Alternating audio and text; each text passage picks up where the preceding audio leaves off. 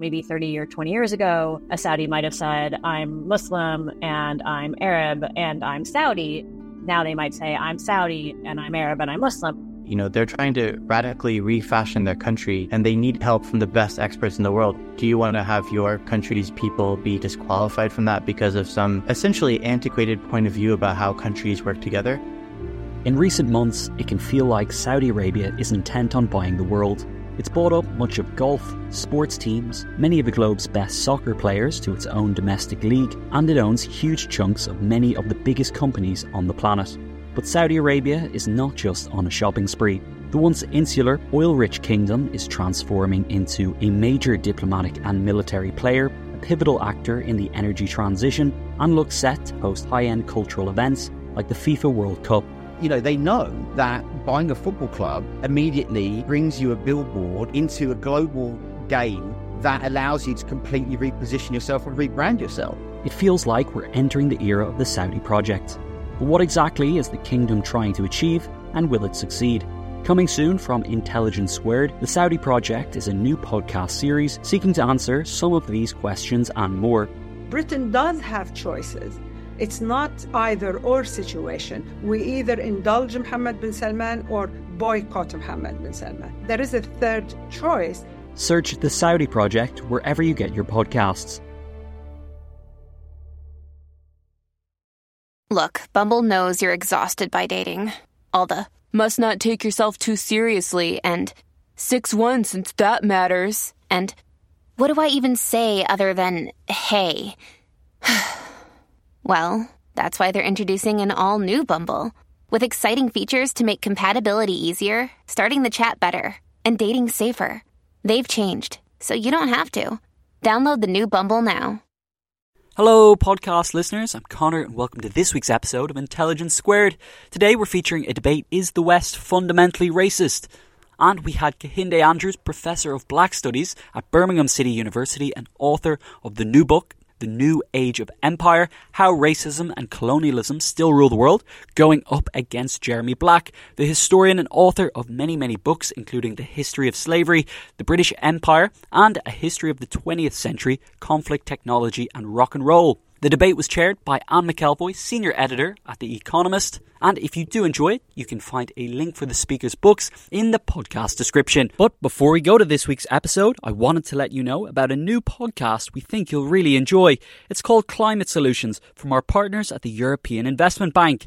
What would you give up to solve the climate crisis? Well, the EIB surveyed 30,000 people in every EU country, China, the US and the UK to find out what they're ready to do to fight climate change. The team at Climate Solutions then spoke to experts about what it all means for the future of our planet. To find out more and subscribe to this podcast, visit eib.org/podcasts or subscribe in Apple Podcasts, Spotify, wherever you get your podcasts. Now, let's go to the episode. Thank you so much. Well, it's certainly strong meat subject for this evening, but it's also a topic which is all around us, where the debates and arguments and facts and counterfacts are raging. So I'm particularly pleased to be in the chair tonight and have two people who don't agree at all, at least as far as I know, I'm about to find out, but who have equally trenchant and fluent ways of approaching this debate, whether it's in their writing or tonight. So with that, and as I think the title of this debate takes us right into the content that we'd like to discuss, I'm going to hand over to Kehinde West to tell us why the West is fundamentally racist. Okay, thank you. Thank you for people for coming as well. So in 1492, Columbus sailed the ocean blue. It is unfortunately something which I grew up with in my school, nursery rhyme learning, and many of you will have as well. And Columbus is a really important figure, the figure actually on the front of the New Age of Empire for a reason. Because Columbus is is the most revered figure in the United States. You have Columbia, District of Columbia, where the seat of government is. You have Columbus High School. Columbus is all over the United States of America, which should be somewhat surprising given that he never actually set foot in the United States of America, which does tell us just how important Columbus was.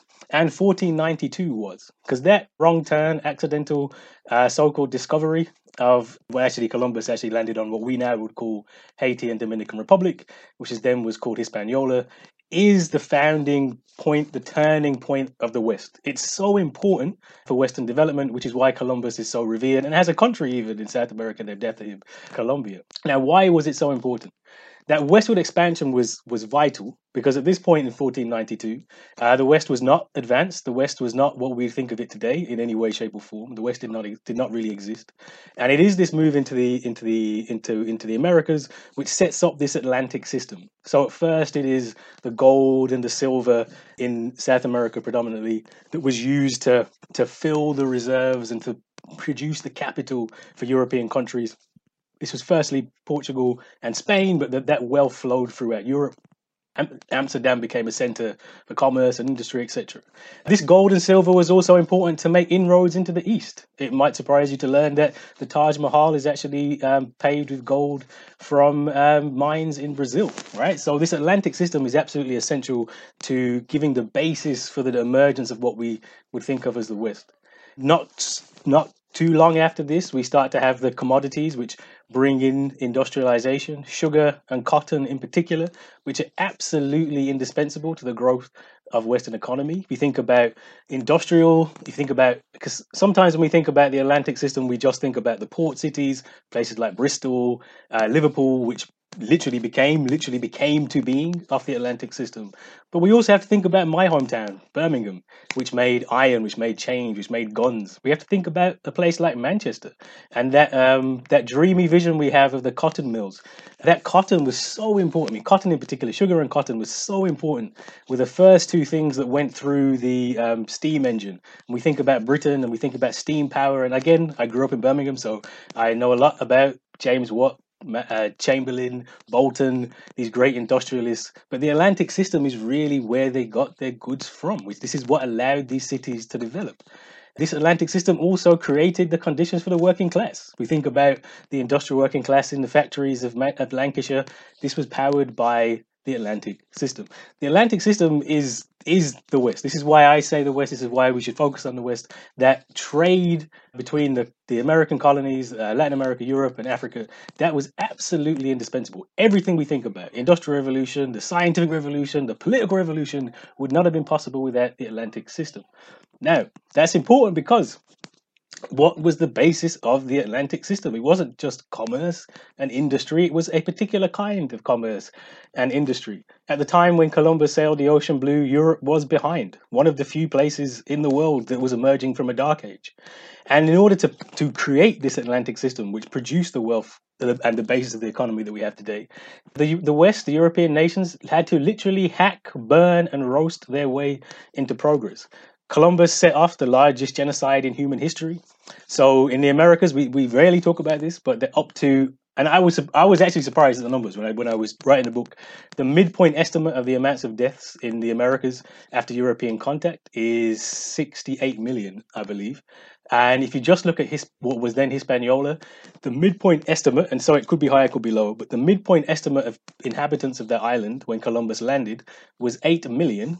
By the time Columbus left in 1512, their midpoint estimate again is 100,000, and by 1542, there were only 200 natives left. In fact, up to 99% of some of the native population are literally erased from the earth. But that was necessary. That was clearing the way for this Atlantic system to come into being, right? That we can kind of imagine that could it have happened another way? It happened this way. And this way meant that the Americas became the Garden of Eden for Europe.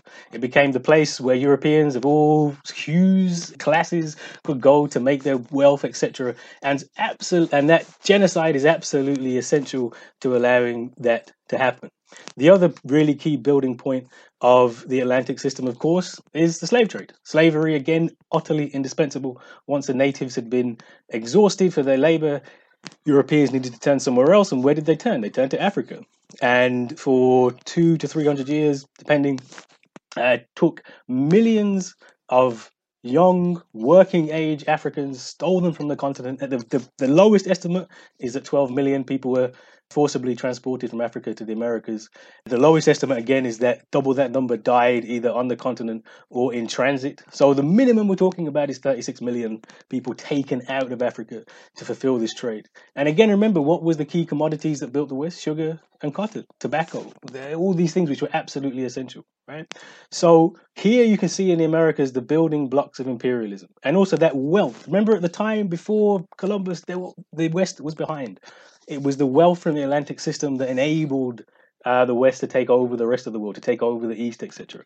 And from here, you can see a very clear logic of white supremacy, that black and brown life is disposable in the pursuit of Western progress. It began in 1492. It becomes cemented in the centuries that follow, and then and it becomes even more cemented in the scholarship, in the work, in the Enlightenment, in Western European thought.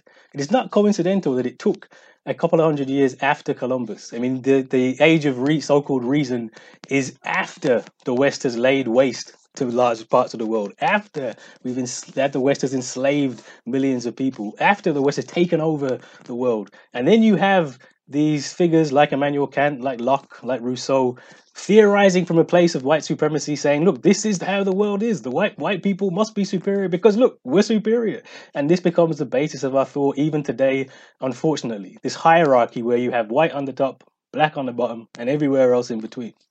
Moving to the present day, if you look at global inequality, it shouldn't surprise us to find that we've actually created the world in the image of white supremacy. The poorest part of the world is so-called sub-Saharan Africa. The richest parts of the world are the West, where white people live, right? There's a hierarchy in between of white supremacy. We have literally created the world in the image of white supremacy. And what happened and what changed is the old system, and this is why I call it the New Age, the old system of imperialism, European-dominated, empires, large-scale violence, that couldn't hold forever. For one, there was resistance, there was revolts, there were rebellions. It was not possible to keep subjugating people in that manner. Second part, the empires collide, the empires collapse. What are the First World War in particular, the Second World War, but empires collapse, empires coming to a head, right? And the third thing that we see very clearly with the Nazis is the boomerang effect, what Amos Césaire calls the boomerang effect, where racism, fascism, the logic of white supremacy comes into Europe and becomes enacted on white bodies, and everybody turns around and goes, wow, this was a really bad idea. So after the Second World War, that old system can't maintain. And what happens is there is a shift. There is a shift where it's no longer European empires that dominate. It is America that dominates. It's not a coincidence that the United States becomes a new seat. That was kind of always logical, given that the United States is just a more extreme version of Europe, a place where Europeans could act in ultimate barbarism to maximize their resources. We have a shift away from, not completely, but mostly away from the kind of violence that was associated with slavery in the imperial era. At this point, it's not necessary because you've already underdeveloped the world. You've already created the conditions where the West is on top. And so now we have financial regimes. There's no right time to do this. Oh, sorry. Okay, so I'm just going to do it now. I dig in. I'm going to go. See, advanced technology has infiltrated this debate. You have a minute to summarize. Okay, sorry. Okay, 1 minute. I'm going to go.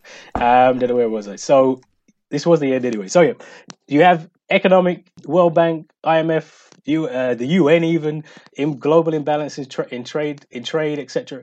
And so, one stat I will end with here, which I think makes the point: 9 million people die every year through hunger. A child dies every 10 seconds because they don't have access to food. All of those children, almost all of them exclusively, are black and brown. The logic of empire is still very much with us. It is delivered in a different way, but the mechanism is still there. And it goes back to the very founding of what the West is. The West is white supremacy, and it cannot be anything else. Thank you very much for coming there. I think goes absolutely on point and on the clock. Well, that makes really a very strong case there for Kahinder's argument, as laid out in The New Age of Empire, but delving back into the roots and where he sees that taking the world that we live in today and the arguments all around us. Jeremy Black, also historian, author of many books, including A Brief History of Slavery and the British Empire, History in a Debate, Inter alia. Jeremy, you have your 10 minutes beginning now on why the West is not fundamentally racist. Well, could I take up some of Kahinder's points? And I want to look at some of them empirically, just items of fact. and some of them conceptually. And then I'm always interested when historians disagree. I want to try and give some historiographical basis. So, it won't surprise people that I'm not of the same mind. For example, I don't see the demographics as being the same. I would argue that most of the deaths in the Caribbean that occurred were a result of influenza and smallpox and not, as he calls it, genocide. That the very last thing that the Spaniards wanted to do was to have to buy a labour force in Africa and transport it across the Atlantic. And if you look at colonies like Peru or Mexico, there are relatively few African slaves because the majority of the population doesn't die in some kind of genocide and remains, as if Kalindi visits Latin America today, he will find that in much of Latin America, you can see very readily, and DNA work will also substantiate it, there are the descendants of those people who were there prior to the Spaniards. So I don't recognise the demography, and whilst I agree with him that roughly 11 to 12 million people were transported across the Atlantic, I think his figure that twice that number died in transit is just fanciful. It's not what the specialist literature on the subject argues. And again, I would be disinclined to agree with him about the salience of sugar and cotton. To me, the key commodities are coal and iron. And I read his book with some interest. I thought it's arguing a case very clearly, and he's cogent and fluent, but I think he's inclined to leave out what doesn't fit in. I mean, quite clearly there has been a lot of whatever we might refer to as racism in the history of the West. That is not the same thing as saying that the West is fundamentally about racism. And I think there is a slippage there in the analysis, which is problematic. Let's just put it like that. And again, for example, if you come to the Enlightenment, there is an enormous literature on the Enlightenment. It's been discussed in very many different ways. And as he eloquently argues, there is a new left critique of it, rather old left actually by now, but which presents it in the terms he does. Actually, ironically, if you think about this in 18th century terms, the whole point about the Enlightenment was that it was a movement of cultural relativism.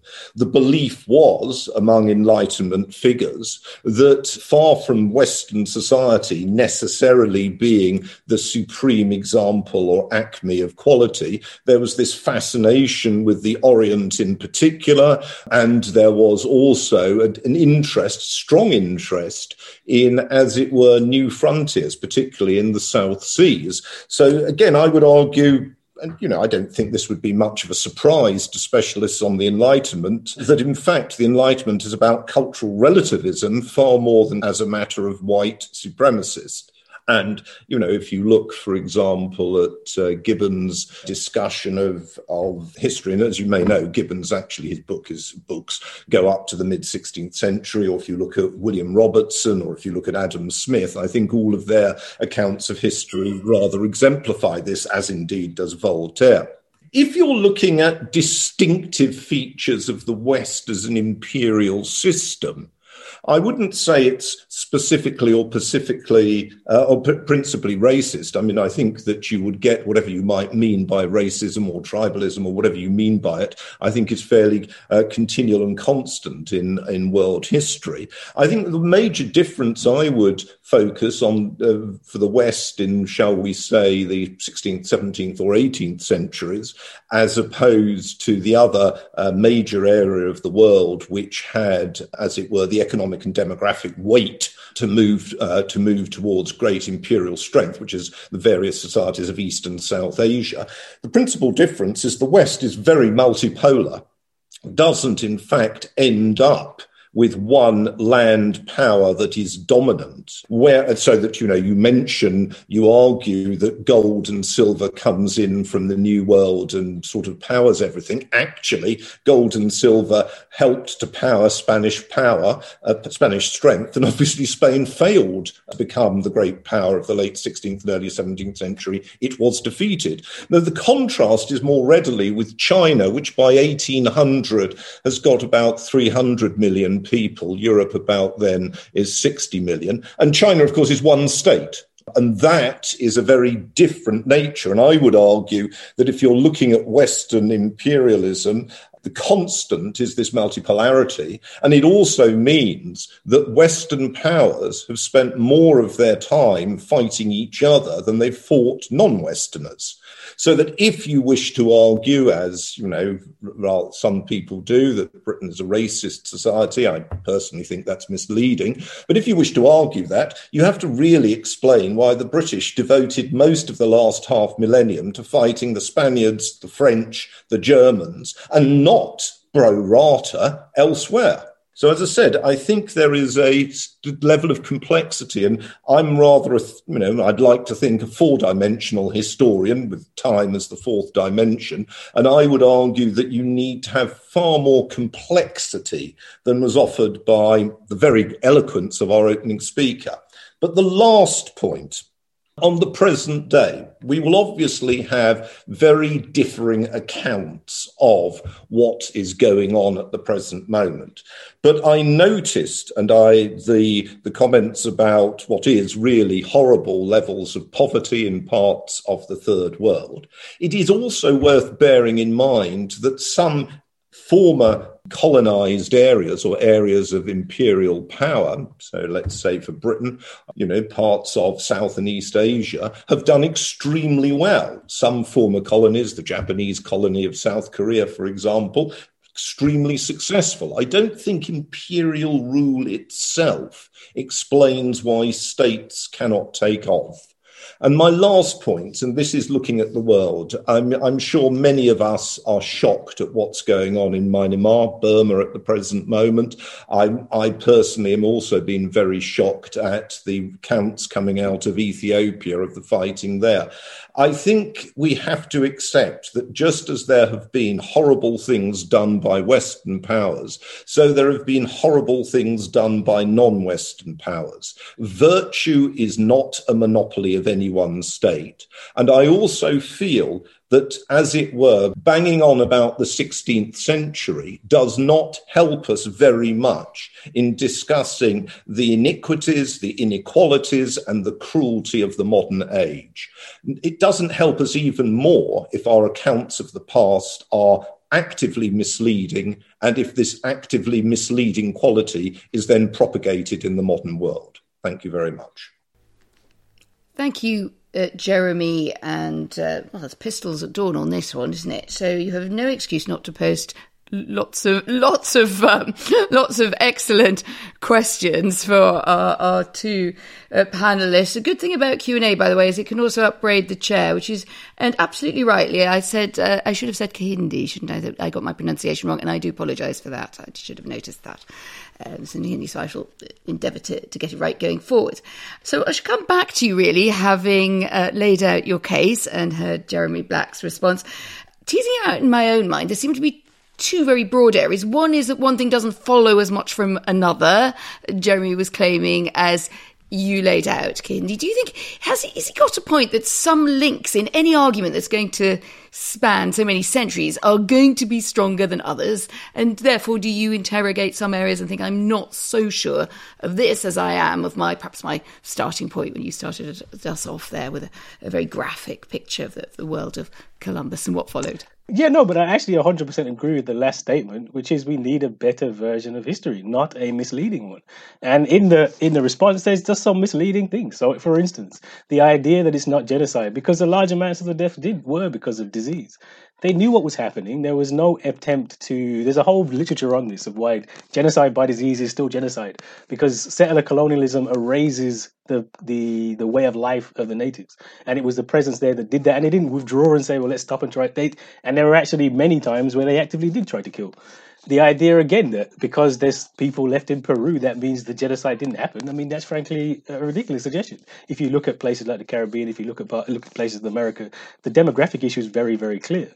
Also, if you look at the deaths through slavery, it's not just in the deaths on the ships, it is in the deaths in the interior, where the estimates are up to 40% of those people died. So actually, the historiography here is actually inadequate generally. And this is what we think about with...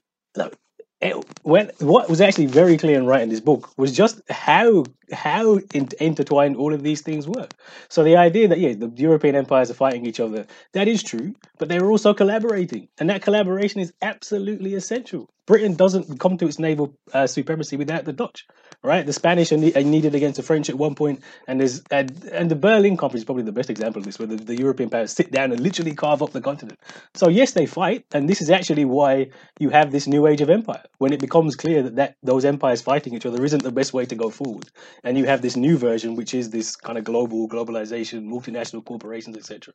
But the very clear thing here is that since 1492 to today, and as much today, and this isn't about the past, like I gave you a lot of historical stuff, but today, black and brown life is not as valuable, and it can be used and disposed for the benefit of the West. And that is still the case today. If you look at Africa, you can talk about places like China doing really well. There's 400 million desperately poor people in China powering that economy. And that's just a simple, unavoidable fact if you look at the empirical data. Jeremy, do you want to come back? I mean, as you say, we started to segue to the modern world, and I think that's right, and I think we should, because we've got 5 minutes or so, and then we'll go to questions.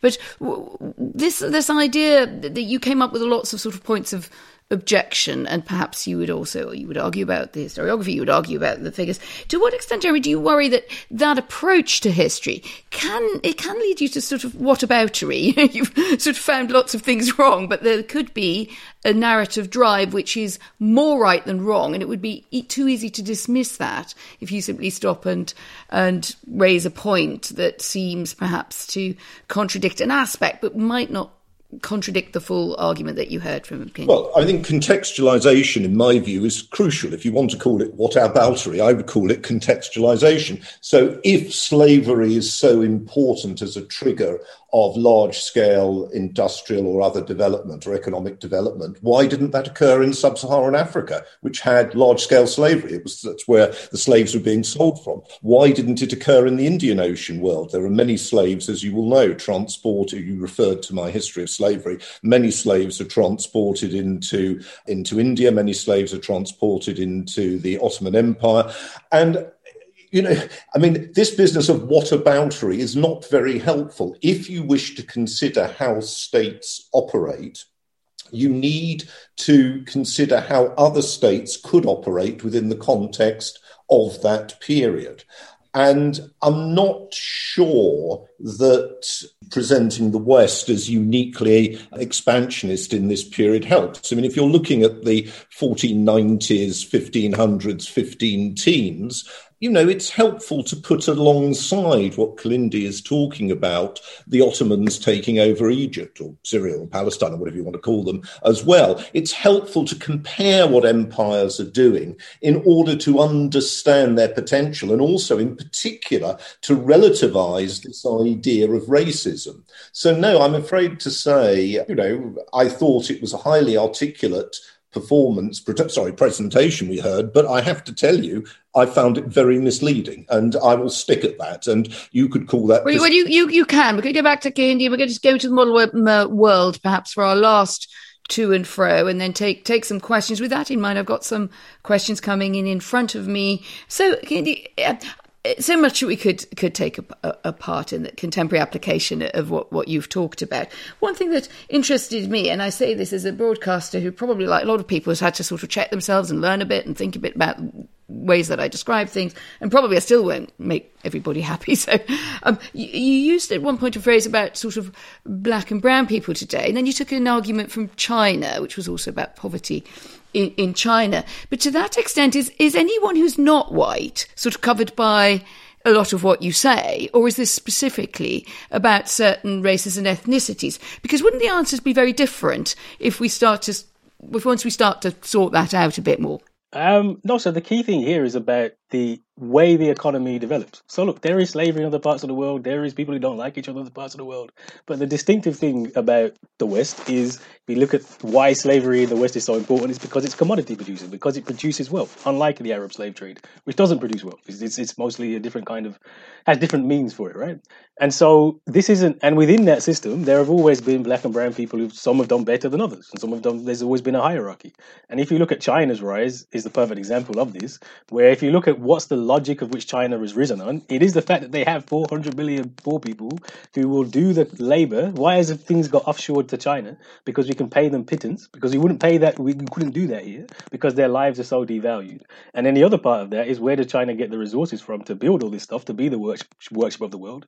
Since China's joined the World Trade Organization, their interest in Africa has like literally gone up 20-25 times, because they're following the same model, which is you can exploit and take all the resources out of Africa and impoverish Africa. So yes, there are some rich people in China doing well, but it's based on the fact that there's a load of poor people in China, poor because they're brown, and the fact that there's a lot of poor people in Africa, poor because they're black. So they're still off the same system. The system hasn't changed. And I think that's a really important thing. This is about how do we make money from the economy, and there are many black and brown people who benefit, myself included actually, ironically, from this system of racial exploitation. So, Jeremy, how much do you think has changed? If you feel that the argument is not satisfactorily made to your mind by Kehinde about what follows from what, and the kind of totality of a racist West today that he sees. So, I mean, to what extent do you think there is racism in the Western system, as opposed to just individuals who might object for bad reasons to someone's skin colour or background? Well, I'm sure there's both. I'm not quite sure how we define racism. I mean, it seems to me that racism refers both to pejorative behaviour, bad behaviour, which I think we would all agree is wrong. I also think racism is a term that one could use of people trying to decide how best, for good or ill reasons, to, as it were, lump people into groups for either rhetorical or analytical purposes. And one of the things that worries me, and I'm sure that's not Kehinde's intention, but one of the things that worries me is that part of this debate has an inherently racist component, because it presupposes that race is the most important form of identifier, as opposed to, for example, class, or as opposed to gender, or as opposed to religion. And all of which, as we know, have been and remain extraordinarily important in the way that human beings interact. And on top of that, we can add the fact that we know this not just from what the society we observe, but we know this from DNA in the past. There has also been an enormous amount of interracial sort of, population. So I'm not sure that I'm happy with the actual use of race as the prime intellectual understanding for the situation. Well, let's put that back to Kehinde, and then I think I'll dive into some questions, because I think you've raised quite a lot of things there which should just about, not quite neatly, and they shouldn't be neatly, but map onto some things that people want to talk more about. But Kehinde, I felt I should let you come back on that point, because it's one that's often raised. Why such emphasis on race, arguably to the exclusion of other factors which might weigh just as powerfully in identity, or indeed in an argument about history or politics? It's ironic when we celebrate empiricism, right? Look at the evidence. And this is very clear. You look at the evidence around the wealth gap in this country, it is clearly racialized, like so obviously racialized. Look at global inequality. It is racialized. So-called sub-Saharan Africa is the poorest part of the world. I didn't make it that way. That is the case. I mean, but what we do is we somehow miss this when we talk about racism. Racism is not the prejudices of individuals. I might not like lots of people. It's not important. It's about the institutions, and it's about the systems, and it's about how that plays out in real world. And if you are looking at inequality today, there is no genuine way to look at this that takes away race, because race is the key definer, and it really is, globally and also on a national level as well. Right. Okay, let's dive into some of these questions. Actually, I'll just stick with you, Kehinde, for just a moment. From Eric Levine: how does Kehinde account for a black US president 2008 to 2016 and a black vice president today? Again, simply because you have black people who are being successful. I'm a professor. I'm successful. More successful than most people in the world, right? That doesn't mean the system isn't racist. And it shouldn't be a coincidence that Black Lives Matter starts under Barack Obama's presidency. And in fact, if you actually look at the data, again, the stats, the empirics, every measure for African-American success economically went down under Barack Obama's presidency, apart from one, which is the employment rate went up a little bit, but food stamp usage went up by about 10 times because the kind of jobs African Americans were getting were poverty wages. So for the worst, you got a stat about racism in America? In New York in 2015, in New York City, half of all African Americans who had jobs worked in fast food restaurants. That's what racism looks like in America. And it doesn't matter if you've got a black president or black vice president. It's about looking at the state of black America as a whole, which is probably worse than it was 50 years ago. Question to you, Jeremy, from Larry. I think it's Kazingisi. Excuse me if I'm mangling that along the way. Can Jeremy address the point about the wealth of cities like Birmingham, Liverpool, Brighton, etc., being a direct result of slavery and imperialism? It was on my mind as well because I was just presenting something earlier today for the BBC about Liverpool and the biennial, which is very much around this and now very interrogated in the arts and in the cultural world.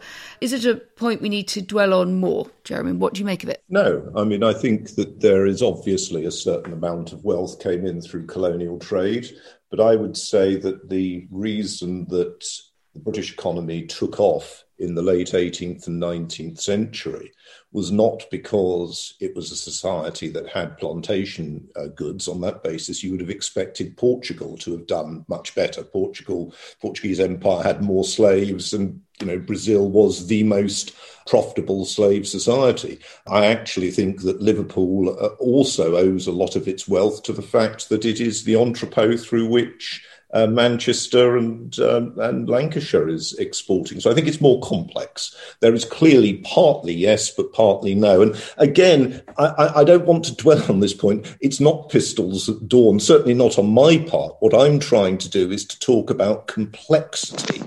And I think that I'm sorry if some people find that hostile. I don't think the other speaker finds it hostile. No, I think I meant rhetorically. I think it was a metaphor. Mind you, if you have to explain a metaphor, it's probably a disaster. But, it really was a rhetorical point. I think that too much of the modern world and then so-called culture wars are people asserting virtue as a monopoly for their position. I think anybody who is good as an analyst can understand complexity. And, so yes, Birmingham, for example, which you asked, certain degree of wealth in Birmingham clearly comes from processing goods from the other side of the Atlantic. But actually, most of Birmingham's growth in the 19th century came from the manufacturing of local products there, particularly metal-based products. Anyway, Okay. Well, hand that one over. I think is racism, Lucia Halpern. Is racism uniquely Western? Are whites uniquely racist? I think probably you mean described as such, or is there racism in the African and Asian continents? If so, in which ways have racism in Africa and Asia contributed to economic development or the lack thereof? Kehinde, I'll come to you first. And I was thinking something along those lines. And also then how would you account for the differences? And at what point, is there also some responsibility for governments, for electorates, for people inside countries themselves who are no longer under a colonial yoke? You first. So I think the key difference is that in this part of the problem is conceptually we talk about prejudice and racism as the same thing, and we should really stop doing that, right? So there's certainly places where prejudice is a huge thing, has been, and even the ideas of Africans not being human beings is actually Arab slave trade predates the European slave trade. People like Ibn Khaldun very clearly said the Negro is not human. And most European ideas, not to be too provocative, are really from somewhere else. And actually racism was one of them, right? But the difference is, and this is the argument I'm making here, is that racism becomes inscribed into the political and economic system, and it becomes indelible. The white supremacy becomes the system. The idea of enslaving Africans, the idea of exploiting India and the African continent, the idea of genocide, that becomes the basis through which we produce wealth. And I would argue it's still the basis with which we produce wealth. If you look where the sweatshops are, if you look what countries are being exploited, it's still the case today. And that's how when I say racism, that's what I'm referring to. And certainly there are Africans, Asians who are doing exactly the same thing, right? Who are benefiting from that system and playing into it. And yes, they are in the same ways. They are also racist. But all white people are not racist, and this is not just something that white people do. The contention was the West is racist, but a lot of what you described struck me as very familiar, having covered the Soviet Union, which was also a great exploiter of countries that fell under, or had no choice but to fall under its influence. So it seems to me that you're making a point that isn't specifically about the West, then. At which point is it then universal, this tendency? Well, no, I mean, I think plunder. It's the differences between plundering and the actual economy being based on white supremacy. And now the Europe, Russia, the East is now just part of the West. China is now just part of the West. So as country, and the West, given the West is due, it's been very successful. It is kind of globalized now. But that's why you can see many countries that we wouldn't think about as being in the West are essentially embracing that Western model, but it still relies on white supremacy fundamentally, which is why the world hasn't changed as much as we'd like to think. Question from Robert Nadler, I think, goes well to you, Jeremy. The West may have spent more time and treasure fighting each other, but also a lot of energy colonising the world. The fact they may have spent less of this on fighting each other, which I think was to a point that you made earlier, that they were often more preoccupied with that than they were in oppressing those of a different colour, is a function of the ease with which military power overcame militarily more primitive societies. Not to acknowledge that, says Robert, is misleading. Your thought?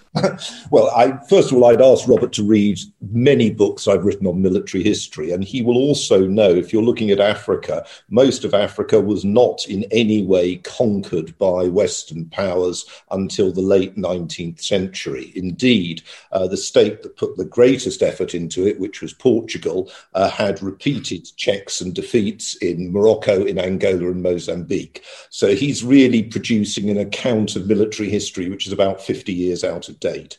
So no, it wasn't easy to conquer the non-West, and that is a fallacy, and it means that people read from the late 19th century, when there was such a conquest, over to earlier periods. But let me just take some point which I thought was really interesting about Kahinde's work, because I was thinking about where it was familiar to me from. And what he's done is he's added a very interesting, I happen to think it's wrong, but then, others will have a different viewpoint. He's added a very interesting racial inflection to the work by the world systems theorists, people like Immanuel Wallerstein, who produced, and to a degree, the later work by Braudel when he looks at world history. And to a degree, what he's done is he's taken a sort of classic literature about capitalism that was being produced in the 60s and 70s and given it a kind of racial component, which also draws on a degree, a tranche of Cold War thinking, anti-Western Cold War thinking. And, I think it would help. All of us, I'm sure people could do the same thing with me. It helps all of us if we can locate our ideas and understand how they interact with other people's ideas. So there's a degree here which is very familiar. There's a degree which is a bit original, and the originality is the strong element of, I think, racial anger in there. But as I've said, I think it is too simplistic because it underplays other dynamics in economic development and in identity. Turning to the UK, this one is from Anonymous, but I think it's a question a lot of people would like to hear both your answers to. In the UK, to what extent is poverty determined by race as opposed to by other factors, including education, family structure, religion, place of birth, etc.? Because the data, I remember from my not too distant days as a public policy editor, but there are quite a lot of different data points on this, which people have a habit of picking through. Would that be a fair way to look at it, Kahinde, or do you see a clearer picture? I just want to come to this point that Jeremy just made. I'm so sorry. Do come back on the previous point. Look, I was just keen to move on. As somebody who's well acquainted with world systems analysis, and this is what happens a lot of the time with this argument, is the black radical tradition, people like Nkrumah, neocolonialism, go back to the Negro question in the black Marxist tradition, even the Garvey to some extent, is separate from. This is not, my argument is not particularly new in that sense. There's a long tradition of this, which isn't world systems analysis. And it actually corrects. There's a really excellent book by Cedric Robinson in the 80s, where he corrects Marxism and says, what does Marxism get wrong? Is that Marxism misses out the fact that white supremacy creates class relations. And so that's the problem with Marxism, is it's missed out the point that white supremacy is the whole thing, and that creates all these class relations we think about. So it certainly isn't just an updated version of world systems analysis. On the question of the UK, I think that data is clear. The data is obvious. The data is it's blatantly there. It's been there. If you look at really anything about wealth, or the wealth gap will be the big one. If you look at educational attainment, if you look at policing, if you look at all the stats, will tell you the same thing. The governments keep having reviews, and can we get some more evidence? We're still telling you the same thing. But what are you saying that it is saying? Because if you look at something like educational attainment, you see ethnic groups with widely different outcomes. You see a big problem about poor white working class boys in particular. You see also great successes in certain communities who have been doing very well in the education system. So it does seem to be something of a mixed picture. Now, it isn't to say that overall you won't find that in poorer groups of society of a certain ethnic background, you'll have education underperformance. But there is, you did say it was clear, I think the suggestion was unambiguous, but it doesn't account so well for differences between communities of a different ethnic origin other than white British. No, it really does. I mean, actually, education is the one which gets misplayed all the time. That stat about poor white boys, look, poor people do badly. That's not a surprise. Who could be surprised about that? We live in a capitalist society. But that stat gets well overplayed, because actually that is a stat which actually tells us about the racialization of poverty. So when you take what we actually have a stat there is people who qualify for free school meals, which is not class, it's people who qualify for free school meals. Roughly 10% of white families qualify for free school meals. 40% of black African families qualify for free school meals. So you cannot compare the bottom 10% of white people and 40% of black Africans and then wonder why there's a difference. This stat actually tells us you're far more likely to be on free school meals if you're black or brown, for lots of reasons, and a lot of that is to do with racism in the employment market. So, we know that other kinds of capital are important to educational attainment. So you might have a black African family who has lots of education, degrees in their household, but still qualify for free school meals because of racism, right? And if you track that through to even successes if you go to university level, there actually at university there is a white non-white gap. So even the groups that do well at school do badly in university. Then if you go to employment, you can see the gap. So actually that stat doesn't tell us anything. The only thing that the education stat tells us is that this is really about racism, but it gets overplayed because it is one area where you can look at it on the surface and say, "Oh, look at the poor white people." Right?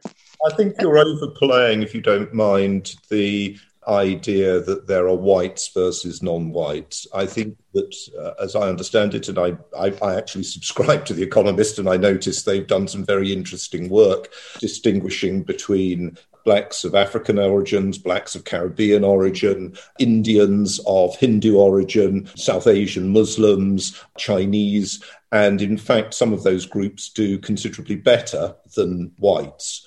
So I think if you don't mind me saying so, you're running together an enormous range, as indeed you are also doing on the world scale. You will know that, for example, in sub-Saharan Africa, there are some countries which have higher levels of social capital, higher levels of living standards, more internal peace than there are other countries. And this is not because of ethnic or racial differences.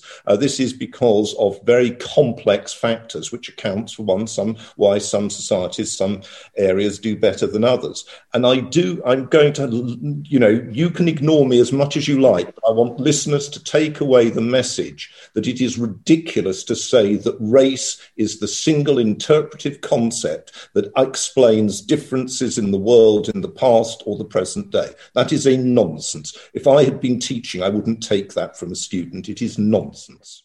All right, just to come back a second, every distinction you can make with educational attainment actually and income gaps between Indian groups here, Sikh groups, is actually about class. It's about how people came into the country. So my family came into the country from the Caribbean poor because that was an open route of migration.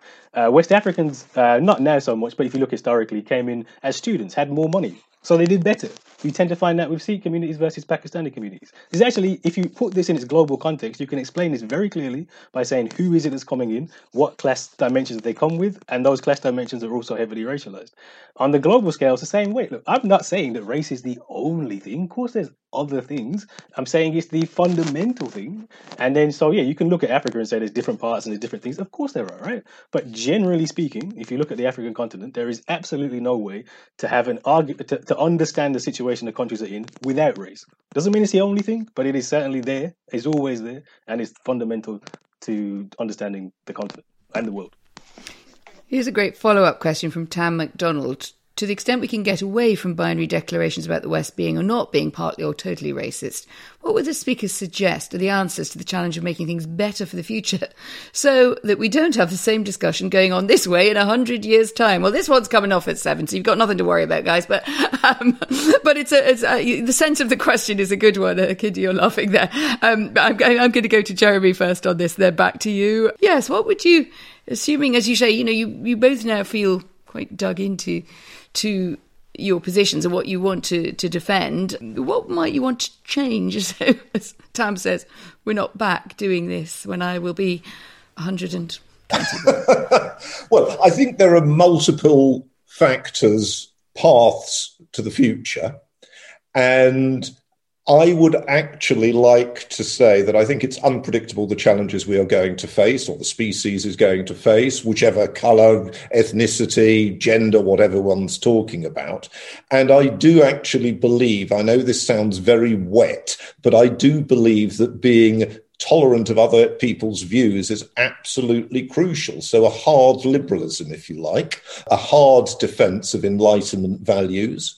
And I think that those who and I'm not saying the other speaker is doing so, but I think some people do so in these so-called culture wars. Those who claim a monopoly of virtue are not helpful. And whether or not you might agree with them on specific points, whether or not you might sympathise with them on specific points, you cannot, as a society on the global scale or on the national scale, or as friends, work on any other basis if you believe than believing that people who have differing views to you might well have a point of view. And certainly it is legitimate if they come to power through democratic means. Did you want to just come back on that, try to remember the sense of the question, which is how we get out of this, and so that you could make this your last Intelligence Squared debate, at least for a while? I mean, look, the whole point of anything that I'm doing really is arguing that there is this, we can't have this, a defense of liberalism is the worst possible thing you would want to do, because liberalism is the problem, right? This is the argument that's being outlined, that actually it is the Enlightenment values which really cement racial prejudice, which if you actually think about all the Enlightenment scholars, we talked before, as a point I wanted to come back before, was that there is this variety and it's about cultural relativism. All of them, I was surprised when I read this, all of them had a racial theory with white people at the top and black people at the bottom, universal across all the different countries. It was such an important part of the Enlightenment, but it gets embedded into the way that we think in a way that we don't even think about it as racist, right? So we take someone like Immanuel Kant's universal values of human rights, which is deeply racist, and then we wonder why the world is still racist. So if we really do want to end this, the only way is to undo the system. This is a systemic analysis. You can't reform it. When you say undo the system, then what do you mean? I mean, simply revolution. I mean, I'm not going to lie. This is a revolutionary argument. That's the book I wrote. So it's a revolutionary the book argument. I wrote, this is a prequel to Back to Black, Retelling Black Radicalism, which is the book I wrote previously, which actually says, look, we need to do something different. We need to overturn. You cannot just rely on these institutions because they are actually the problem. And the whole point of the book was to say, well, look, let's just really analyze it. You can't separate racism from capitalism, so you need to do something else, right? There is no other solution than revolution. To sort of slightly probe your revolutionary zeal, it's always the use of Intelligence Squared debates to call out revolution to the barricades is probably, at least it's not so frequent. I suppose it has happened before. Hannah's seen everything. But do you think that there's any danger to that? Because one thing you do know, and you're a widely read historian, so is Jeremy Black. You read history very differently. But this claim that something must be done, the answer is revolution, it must inevitably be better, has often not been borne out in practice. Edmund Burke pointed out, and in more recent times we've seen with 1917 and Russia and many other places. What makes you sure that revolution is the answer? Because, like I said, 9 million people die from poverty. Because we're here in the West, we kind of just totally away from the reality of the world. A child dies every day. Since we're having this conversation, like hundreds of children have died from poverty. That's the world we live in. And actually, just to make the publishers asked me to be positive at the end of the book, so I was trying to be positive. And the best I could come up with was this way of producing capital and this way of exhausting the world is actually going to end the whole world. Climate change. We have to stop. Like, we cannot keep going on as though everything is just the same. The idea that revolution is bad really ignores the state of the world today. And the state of the world today, frankly, is awful. It's as awful as ever been, and we need to build it anew. Jeremy, last question to you. I think it came from an anonymous on tonight. Said that didn't feel that the question had been finally nailed, whether the West was racist or not. And as the last word goes to you, if you had to nail that argument, and you've heard a lot of challenges tonight from Kindy, but also from the questions, what would be your clinching answer as to why the West isn't as alleged racist? I don't think that there's an inherent racism in the West. I think there are obviously people within it and tendencies in its history which you could regard as racist, both in terms of behaviour, language and analysis. But I would actually personally see societies as far more dominated by social cohesion and difference. And it's worth bearing in mind that prior to the 15th century, much of the West had not encountered people of different races, insofar as we can agree on a criteria of what race is. And given that so many of the patterns of Western behaviour and thought were established in that period, it's a little odd to think that the last 500 years, as it were, threw away all the pre-existing patterns of thought and behaviour. Well, that brings us to a close for tonight. I've taken as many questions as I could. I'm very sorry for those I couldn't get in, but you can, of course, still tweet and continue the debate there. And thank you, of course, most of all to Jeremy and to Kindy, to the audience and to Intelligence Squared.